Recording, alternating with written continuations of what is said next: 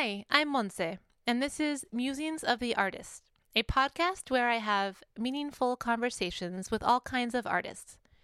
Musicians, writers, painters, photographers, and other creatives share their honest stories, touching on the duality of being creative, the pure joy of making art, but also the particular struggles that come with it.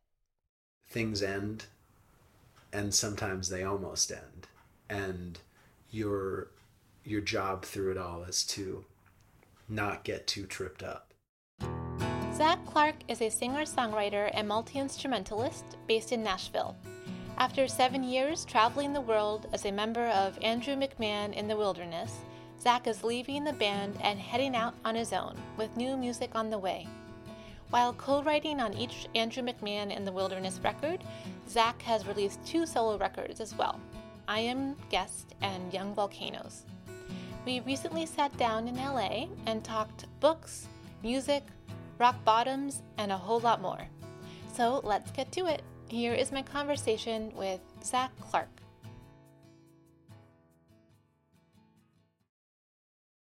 So where I like to start is just telling everybody what you do professionally. You're a singer-songwriter, multi-instrumentalist. I can't get that word out. And we'll talk a bit about all of that. But beyond what you do, how would you describe who you are and how you move through the world? That's a great question. And I consider myself to be something of an amateur metaphysical anthropologist.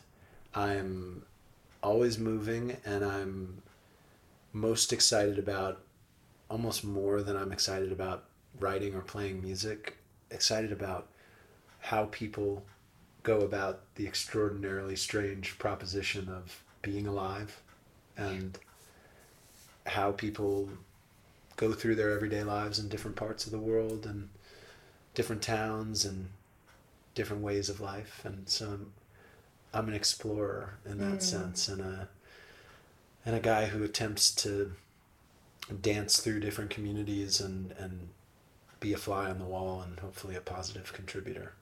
That's a great answer. I love that. Thanks. Yeah. And how, so you are just in the middle of transitioning actually into a different part of your career. And I'd love to hear a little bit about that. And also just because you're doing so much and you have so much on the horizon right now, like what are you really most excited about? Oh my God.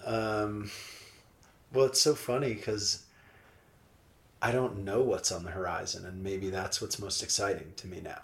You know, that there is no safety net of there will be a big summer tour. Right. Because that's the mechanism at hand. And that's never guaranteed anyway. You know, my time with Andrew McMahon in the Wilderness has ebbed and flowed as any yearly schedule does with a band or any kind of... And you started with him, was it 7 years ago? Almost exactly 7 years ago. Yeah. It's a long time. I flew out here in December of 2012 to start learning 40 songs for a tour with Fun in early 2013. And so I've been playing with Andrew and that gang since then. And yeah, every year is different, but at the same time, there's something so exciting about really having to rely on myself and my own intuition as far as what's going to be right, and knowing that maybe less activity is going to be right, and being at home, being at the piano, seeing what to make of the last few years. It's exciting to me. I always write on the road, but I don't assemble on the road. Mm-hmm. And so, yeah, I'm excited to make a record. I'm excited to be self-reliant in whatever way presents itself. Awesome. So before we hit record, you were telling me about how you tend to get deep real fast with people. Mm-hmm. As do I think. And so I'm going to get real deep with you now. So can you tell me about if you can think of something comes to mind about a time in your life that was a real rock bottom moment, or period, and how you came out of it, and what were the breakthroughs that you learned? Wow. I mean, I've had a couple that I would consider to be low point fulcrums of sorts. That one was in my very early childhood. I was 13 when my mom died. And I mean, that bottom has kind of been a part of my life since, it's been a thread. And another was in my early mid-20s, right when I started playing with Andrew. I was mugged in Oakland at gunpoint, and Ooh, it's terrifying. a single shot was fired. I thought I was dead. I got hit so many times over the head and woke up like a scene from a movie in a pool of blood on a porch with the whole neighborhood around me, which was kind of comical when the first question that was asked was like, man, was that your first time? Wow. It's kind of like, welcome to Oakland, dude. And those two moments for me form this same lesson that recurs as a daily meditation, which is things end, and sometimes they almost end, and your job through it all is to not get too tripped up and not get too worried about being worried, too hurt by feeling hurt. Try not to let pain become suffering. Try not to let worry become pain, or for yourself or for other people around you. I think somehow those two are connected. It felt to me in a very weird way, and I don't know that I've ever voiced this to anyone. When I was mugged, I almost felt like it was my mom whacking me on the side of the head and being like, dude, you're here. Be grateful. You're already here. Like, you're so worried about when you'll get to this nebulous there, but you're there. Right. Wow. I wish she hadn't hit me so hard, but I think it made me kinder, if I'm being honest. I don't know if it's brain damage or perspective shift, or if it's tomato, but that's so interesting. Yeah, I think that's why I kind of asked about the rock bottom, because I think so many people, that's where the real growth, of course, happens, and it's back to what you're saying about feeling the pain. And I think there is something in importance in allowing yourself to feel sad and to feel the pain. One thing I'm learning, because for me it's like anxiety is kind of my crippling thing, and I've been thinking lately about what could I do with all that time that the wheels are spinning, It could open up so much more to my life, So I'm just sort of like sitting in that middle place of like, I think it's important to feel and let yourself sort of not suppress the feelings. That's super important, but it's also equally important to really be conscious of it and just like think about what else you could be filling that space with, Well, yeah, and I think inherent in that is finding the point between being totally mindless of your unique way of being, and being so conscious of it that you destroy yourself by judging it. That's right. And in between is this like really cool thing where you just let your body and your being buzz the way it buzzes, and see how to ride that. Totally. Yeah. I love, as it seems like as each year progresses, I settle in a little more into how weird I am. Yes. And I'm just like, and that's the beauty of getting older, I think. It's like, this is me. And we are all weird, quote unquote weird. We Totally. all are complex people, and I mean, the people that look the most put together, I mean, I think on the outside, like they have a lot going on underneath that, you know? Yeah. And also, I think people that do have it completely together are kind of boring, you know? I think there's, I don't know, for me, I'm most attracted to people that are complex and that have a lot of depth and layers and, you know. I'm terrified, at least to some extent, by anyone who seems and wants to project an air of being all buttoned up, Right. zipped Right. up. It's Right. like, ooh, there's something hidden here Absolutely. that I Absolutely. prefer not to have burst forth. Right. Let it Right. show. Yeah. And then, you know. Yeah. All right. At least I like to look at it as just trying to, as much as I can, encourage people who do feel like they need to kind of wear that mask, like slowly learn how to take that off, you know? I mean, there's certain parts of myself too that I'm still learning how to show, expose, you know, and like, yeah. I just wish we could all just be a little bit more encouraging to each other, to just be who we are at our core, you know, and which is evolving too, you know. Yeah, well, I think that might be a decent enough paraphrase of another answer to your first question, which is like, I really hope that I can help, any number of people to just take a deep breath and be Yeah. themselves, be inspired to be whatever they are, and that by opening that channel up, I meet more people like yourself and like the people that I feel so lucky to have around me in spirit and in proximity. That the world is going to be a better place, even incrementally, because Totally. we're all just kind of like, we're letting it happen. We're being.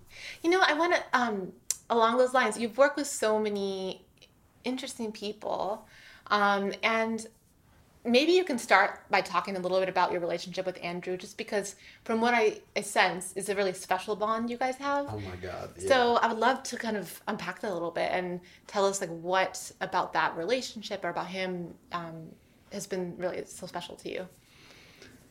How much time you got? Aw. I mean, well, I grew up such a fan of Andrew's.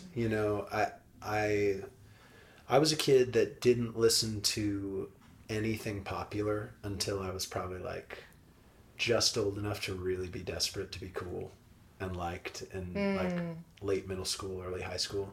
But like when kids were bringing like their older brother's crisscross tape into school, I was like, yo, I got Dan Fogelberg's 1981 double LP, The Innocent Age, on Yes. CD for Christmas. So what's up? And everyone was like, that is very weird. That's very weird. That's an old embraced man's it. album that you're listening to and you're 6.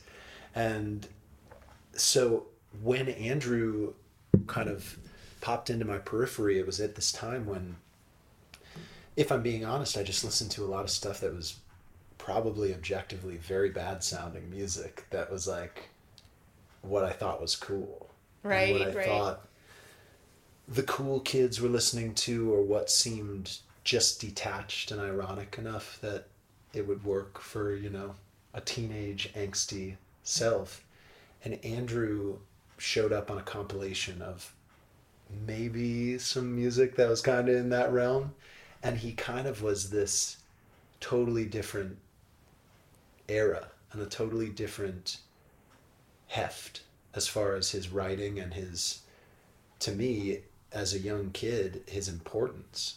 It seemed like he was really loving what he was doing and putting his self into what he was doing in a way that at that point in my life I was just learning how to cultivate that expression sonically and making, I guess you'd call them records, in my parents' basement and kind of hiding them from people because I didn't think it was cool to express it. And I played piano and there was no way to carry that out of the house or do shows or anything. And I just had no concept of how to connect my love for Jackson Browne and Dan Fogelberg and these wizards of the kind of early days of pop folk songwriting to what was contemporary, and Andrew hit me that way. Like a guy who was writing literate, poetic pop songs that I felt could be on the radio, but also could hang, you know, in a frame on a wall of you know, the great lyrics of our time. Yeah. And long-windedly, that is to say, I also around that time just started to kind of like build a life for myself where I've sought out the people that I'm a fan of and that's awesome. wanted to try my best to really only work with people that I find myself to be an absolute just super fan of. Yeah. And try and encourage people to do the same. Definitely. You know? And with my project, work with people who feel connected deeply to the music and aren't just like, yeah, cool, I'll chart it out and I'll play with you, you know? But yeah, I think when Andrew and I met, it was very much on the like, I'm a fan, so great to meet you level, and yet Andrew's response to me kind of geeking out as a fan was like, oh, you're Zach Clark? I've heard your record. Some people who like your music and like my music have passed me your record. And we got to meet on that level, and yet still it was like, you know, super fan backstage kind of vibe.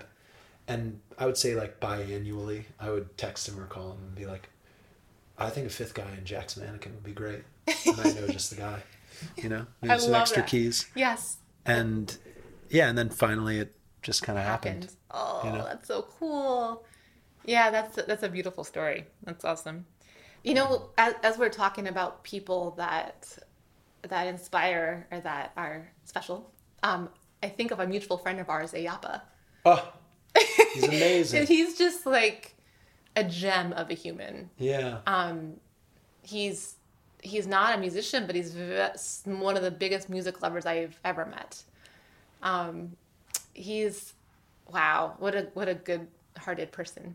Well, and what a perfect example of kind of where my core philosophy rests these days, which is that you don't have to be a musician to participate in what I think is a bigger song than all of these songs that we're chasing or we're singing or we're trying to do this and that with. That there's a big song, and he's a hell of a set of notes. Yeah, you know? He is. I've never met anybody in the industry who knows him that doesn't just like falls to their knees and just joy when you mention his name. You know, he's just he emits such an incredible energy, and he's such a caring person. I think more than almost anybody I've ever met. You know, or one of the top people. I think two things that come to mind pretty instantly are that Andrew is how I know Ayapa. Oh, yeah. Because Ayapa was kind of helping to run the radio campaign that essentially kept us all employed. He's how I met Andrew as well. Oh, interesting. Yeah. And for those of your listeners who don't know Ayapa and love him already, exactly. He's, you know, just a radio wizard and a connector. Oh, that's the thing, you know, like this has been a theme of conversation for me these days so much that like, and I think it's another thing to speak to the importance of my relationship with Andrew, that his relationship with his fans, his songs relationship to his fans have constantly grown in me the idea that songs are vessels for connection. They're vessels for inspiration and change and metamorphosis and collaboration. And so, again, there doesn't have to be a song. You don't have to sing. You don't have to be a musician. And there's something more important than the songs to me. After years of obsessing over when will people know this song, or will this be the song, or whatever, it's like, no, Every conversation is a song. Every connection is another important verse in this whole thing. Right. You know? Definitely. And Ayapa. Oh, Man. yeah. How wonderful this world would be if there were more people like him. Well, and what can we do but kind of go about the world giving Yes. strangers and friends a bit of the friends of ours that we That's right. love. That's right. In almost, I want to say mimicry kind of, but like that doesn't seem like the right word, but it's the first I know what you're saying. that comes to mind. Yeah, right? yeah. It's like pass it on. Passing that light If on. you like yeah. that light, take Totally, it totally. and expand upon it and translate it. Absolutely. And yes. just go for it. Totally. Yeah. So, Oh man. I was gonna ask you, because you're such a music guy, obviously. What's something else? I know you love reading too. But what's something else you can get lost in? Maybe that's it. But shouldn't have answered your own question. well, we can always edit it. Yeah, that's right. Sorry, Aaron. No, I'm kidding. But reading, I would say, is the thing I get most lost in. And I was shaking my head yes, and it was moving. Okay, stop. Amazing. Stop. I gotta not do that. Music, songwriting, and the act of producing a song into being. Yeah. That's where I tap into a feeling of flow. Yeah. More than anything else.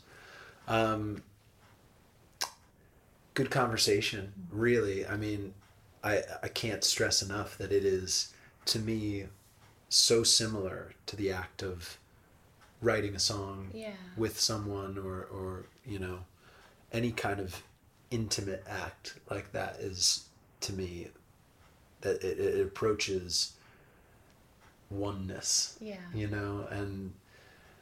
And reading is that, because it's a conversation, it's a time machine, it's someone speaking to you, maybe from beyond, at least across the country or across the world, maybe through a translator or two.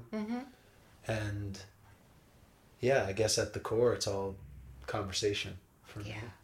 That helps me. I love that, thinking about books as a conversation, because it's true. It really does. It flows in you like a conversation, doesn't it? If you let it. If you want it to. That's right. Totally. What are you reading right now? I am reading. Are you familiar with Richard Powers? Have we talked about him? No. I mean, I'm familiar with the name. I don't know. What is he written? He won the Pulitzer, or won. I don't know how the Pulitzer works, to be quite honest. Yeah. I don't know if there's several of them or what. He won the Pulitzer for a book called The Overstory. Oh, that's right. That's right. Yes, I want to. That's on my to read list. Oh my God, that's why I know his name. It's so gorgeous. It's incredible. And I got surgery earlier this year and was going to be laid up and silent for a couple of weeks, and so I ordered every single one of his books online from Thrift Books. Was it because after you read that book, you wanted to read all of it? Yeah, I just wanted to know where this guy came from. Yeah. And he had like 15 other books, and a bunch of them I've gone through in my typical pretty quick, voracious way, and then I'm kind of being challenged and wrestled by this book I'm reading of his now called The Goldbug Variations, which is it's structured, and he's just such a wizard with this. The book itself is structured like, forgive me, I've kind of cheated my way through biology classes throughout my life and barely escaped with my life and a grade. But it's shaped like a strand of DNA in the sense that it's two love stories with a character between the two who's a self-described failed geneticist who also loves music and is really he's this guy trying to figure out why we're here, what we do about it, how we're made, what is this program in us? How is it running, and what is it running toward? You know, and I think that's what Power's whole MO is. And I'm realizing I resonate with it because I'm after that same thing. I know there's no answer, and I know I'm certainly not any more qualified than anyone else to find it. But I just love it. I just love the idea that we're miraculous. It's so weird that we're here. Right. And it's so fun to dig into that. And so that book is, gosh, it's taken me forever. I'm almost rounding the corner. It's wow. Partially because his words and his prose, there's such a density to it. Like, I could savor a sentence for like an afternoon. Wow. Just be like, dude, what? Yeah. You wrote that as a part of a whole page, right. in a chapter in a 700-page book. What? Oh, that's the best. So yeah. Oh, very cool. Awesome. I want to circle back actually to when we were talking about the rock bottom stuff. Correlated. As the rock bottom often does, it circles back. And here you are absolutely. Again. You gotta see it again. Absolutely. As you know, because I know you've listened to the podcast, I like to talk about when you go through hard times, like what helps you to get to the other side of that. So however you would like to answer this question, whether, or maybe both, when you're going through like a hard day where you just feel not great, or you're going through a real period of your life of just like feeling really low, what are some of the tools that you take out of your toolkit to help you get to the other side? Exercise. Physical exercise. And I guess that's probably a supplemental or maybe more central answer to your previous question about what I could lose myself in other than music. I love to run. That's right. You have a sweatshirt. I didn't make that correlation. Yeah, well, it's very funny because that was a shirt that we just found on tour, and kind of like it was like maybe someone's high school cross country shirt, and we kind of modified it, and that's great. We just had loved it, and I hilariously, I don't know if this is irony or what. Would have to refer to Alanis Morissette to tell us if it is or not, but I was running, and I never do this because I like to disappear when I run. It's an act of obliteration of the self, I think. I had my phone with me because I was on deadline to announce this run of dates, this tour, and that was going to be our graphic for it and our whole kind of scheme. Yeah. So we were working on the advertising materials for it, and I got my phone, and I'm in Honolulu, and I played a couple of shows with Andrew, 4 in 2 days to be precise, and I'm out for a jog. I'm like, oh, it's my last night in Hawaii. I should get out there and maybe run some of these poolside Mai Tais off, you know, and I broke my foot while I was like texting back and forth. I mean, that's a lesson. The doctor said it was probably the straw that broke a decade's worth of camel's backs or whatever, you know, but it was so funny. I'm like approving. I'm like, yeah, it's great. This is a killer logo for this kind of tongue-in-cheek running thing. Ow. Oh, shit. Good thing I have my phone, because maybe I'll call an Uber back to the hotel, you know? Right.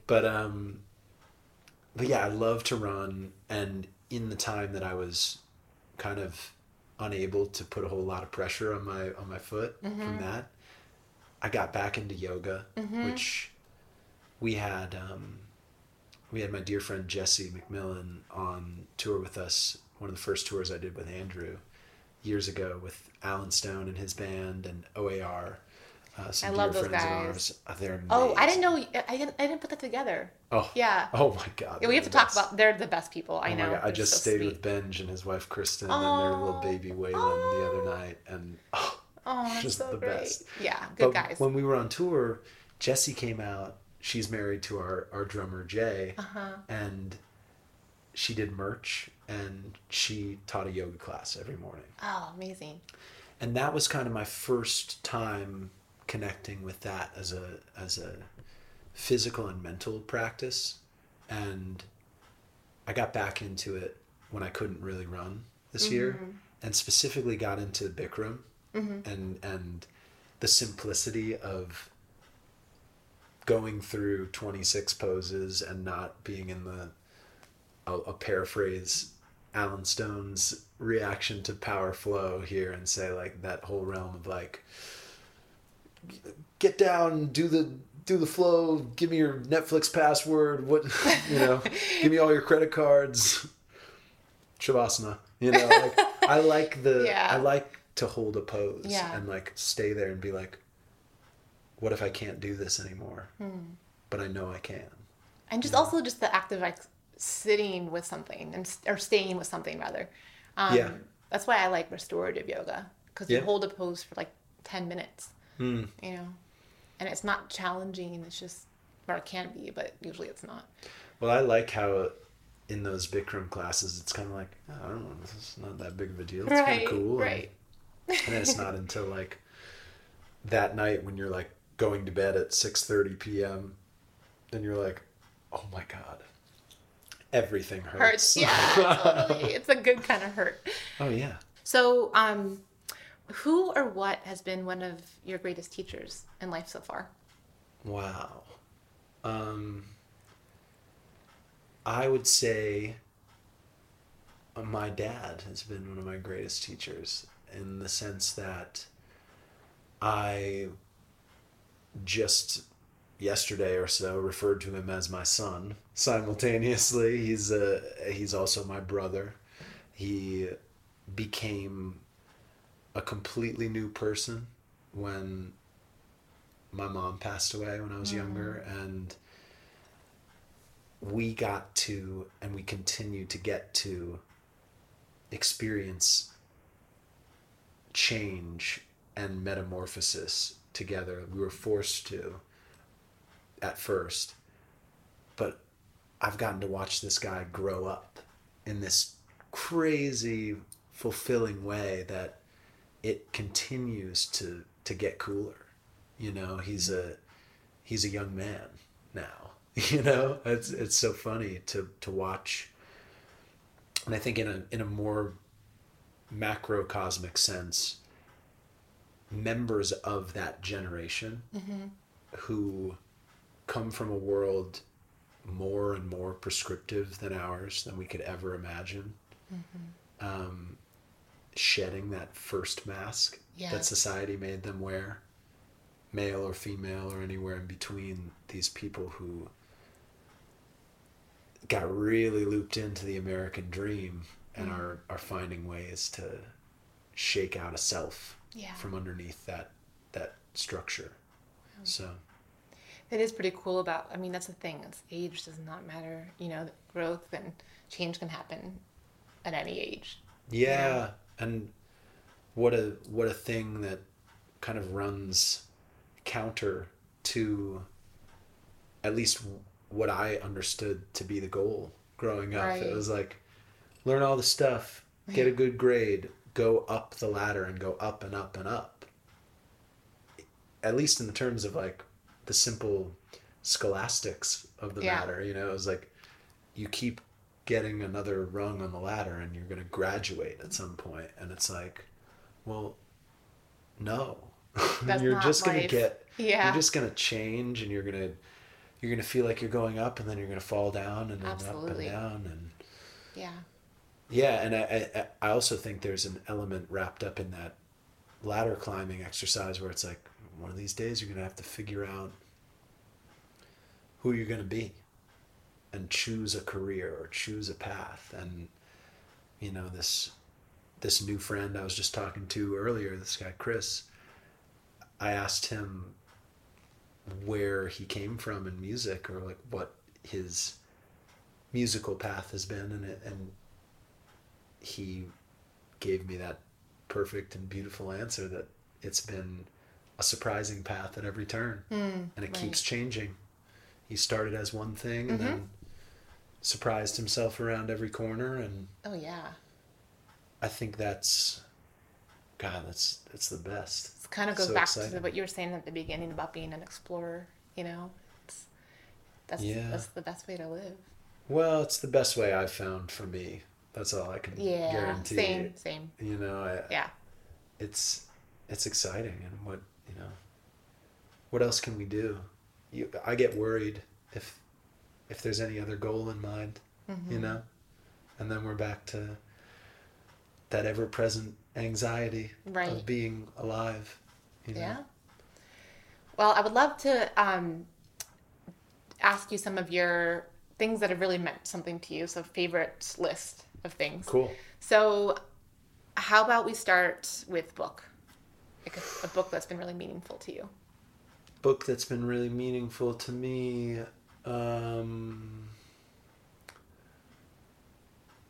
You know, there are so many. It's impossible to declare one. But the first one that comes to mind is a very trippy, probably not very well known book by a guy named Stanley Cavell, who was a philosophy professor at Harvard, who I had to read as just part of school at some point. And it's a book called Little Did I Know, and it's his non-chronological memoirs written in his 80s. And he was a classically trained piano player, went to school for music, played in orchestras, and kind of fell into all these different career paths and found himself a philosopher by trade. And I had a college professor who was very, very kind to let me leave all the time and just go do a tour or make a record. And I ended up writing my thesis in that class on a record that I made out here with a group that we called Smoke Signals. And I remember him just being like, dude, you've got to read this book. I think it's going to be really special for you. And yeah, the core of it that I think is worth sharing, and I share it with as many people as I can whenever I get the chance, is that there's this moment that he describes where he's playing, I want to say he's playing clarinet in the orchestra for a student composition somewhere at school, and the guy next to him is playing another reed instrument in another key, and his reed breaks. I don't really know how those instruments work necessarily, so forgive me, but the guy turns to him and just goes, I can't play the solo. The solo's coming up. And Stanley transposes the solo to his key, plays it on his clarinet. No one is the wiser. Wow. The song goes on, the piece goes on. And decades later, he goes for his interview for the position that he died holding. And the interview, as I remember it in his memoirs, is less an interview and more of just this guy saying to him, hey, you've got the job and I just want to tell you why. It's because a friend of mine told me that his reed once gave out on him during a student performance, and he asked you what he should do, and you transposed the solo. That's why I want you to have this gig. Oh, it's so beautiful. So that book's very special to me because it reminds me every day, thinking about that story, that everything you do, every time you open your mouth, yes, you are potentially interviewing for a job you don't even know exists. Oof, that's powerful. You know? Yes. Or making space for a relationship you could have never dreamed of. Absolutely. Or, you know? Yeah, or impacting a life in a way you couldn't imagine. Or a life that doesn't exist yet. That's right. You know? I'm so excited to read that book. Thank you for sharing that. This is going to be another tough one to ask you, but how about a favorite album or song? Netherlands by Dan Fogelberg. I keep coming back to it. It keeps a place so deep within me that I can't quite describe it. And I don't say that one with any intention for anyone else to necessarily pick that record up and be as fundamentally altered by it as I was and continue to be. Because I don't know. Not everything hits everyone the same way, of course. But everybody has that feeling. Yeah, I mean, when I was very young, it was one of a few records that we had. I ripped the tone arm off the family record player when I was very young, and so we started over with a few CDs, I think, sometime in the late 80s, and I taped that one, or I had my parents tape it for me, and I wouldn't go to sleep unless it was on. And Aww.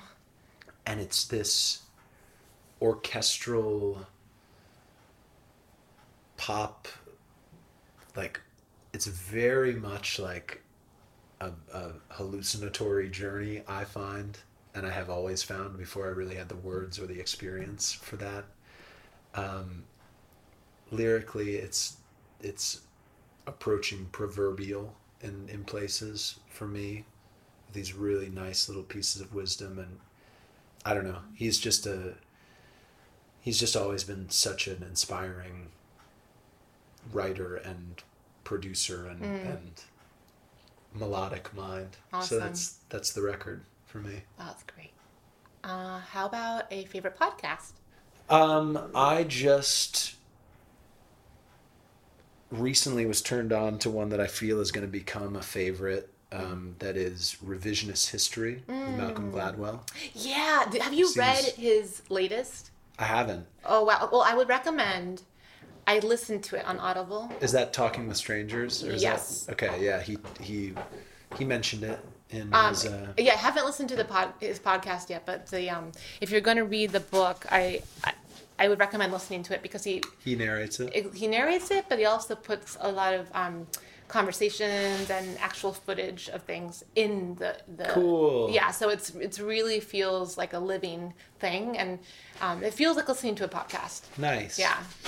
Nice. I think I'm going to love that podcast, and it sounds like I'll love that book. I've really loved Brian Koppelman over the years. I like Joe Pug's podcast. Yeah, it's a good The one. Working Songwriter, is that Yeah, what it's called? that's what it's called, yeah. He's so cool. He's so intelligent, and he has emotional places that he goes with these people. Yes. He's very intuitive. He's got incredible guests on there. Yeah. I check in with Mark Maron from time to time, and I check in with Joe Rogan from time to time. Nice. Though sometimes not past the 4.5 hour mark or whatever. Right, you know? right. But I love them all, and I think my favorite thing of all these days, if I'm to choose like a favorite podcast, it's not a podcast, it's this collection of Alan Watts speeches. Oh, yeah. It's called You're It. Yeah. And it's, I think, a reference to some Sanskrit term that's like, it just means you're it. Like, if you're looking for the answer, you're it.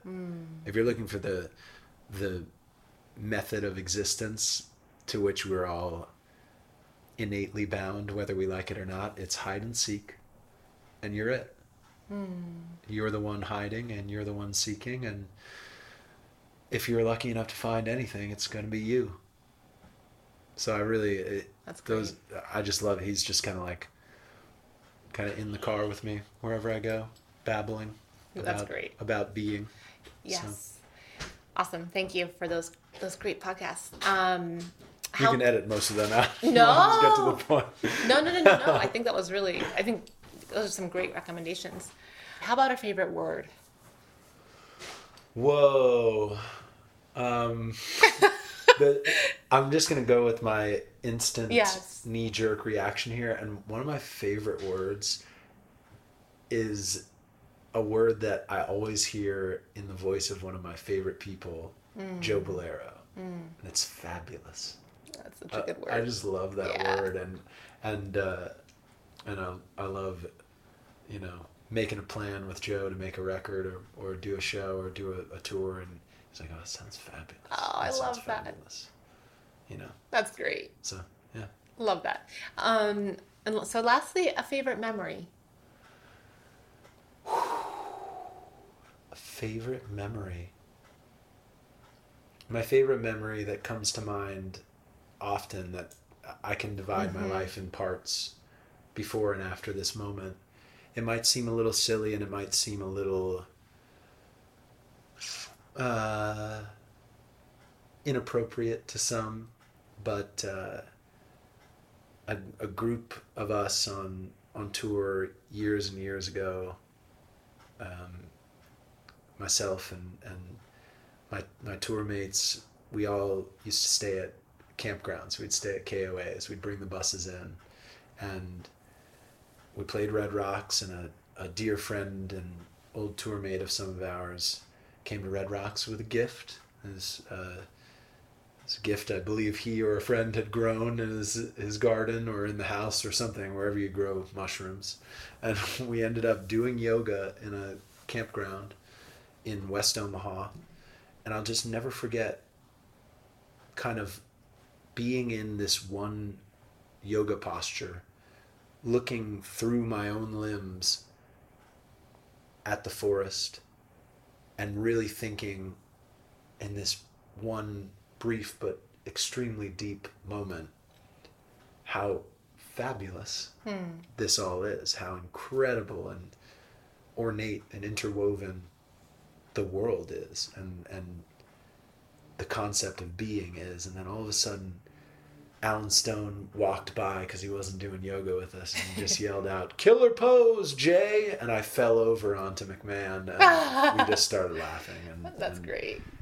To me, that's like it's a central memory of my life, that in one moment I was able to be struck by the total, timeless, infinite wonder of it all, and then to be reduced to laughter at the fact that I was like twisted up like a pretzel, and yes. Alan Stone was making fun of how one of us looked. Right. And it's, to me, that's it. It's simultaneously awe-inspiring and utterly hilarious. Here we are. Totally. Well, thank you so much, Zach. This was lovely. Thank you. Yeah, awesome.